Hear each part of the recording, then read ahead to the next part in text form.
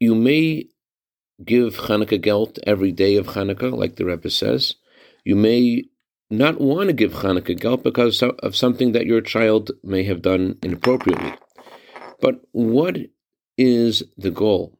What do you want your child to think? What's the most important thing that they should know about you? And what's the most important thing that you should know about them? Good morning and good Yantiv. I want to share with you a letter that the previous Rebbe sent to his daughter, Rebbetzin Chaim Lishka. I'm going to paraphrase from the Hebrew.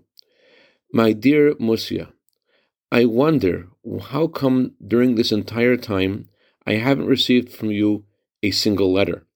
My dear one, why do you act so inappropriately? A child needs to know that he is the comfort of his parents and their wealth and fortune. That is everything. And all other things are just secondary.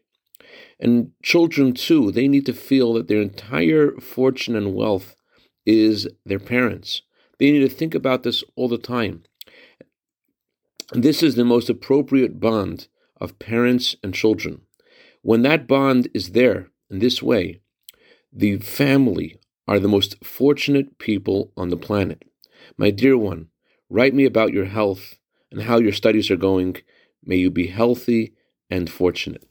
Candlelighting time for Los Angeles is 4:25, and if you haven't given Chanukah gelt yet, the 5th day of Chanukah is a day to increase in Chanukah gelt more than all the other nights of Chanukah and days of Chanukah.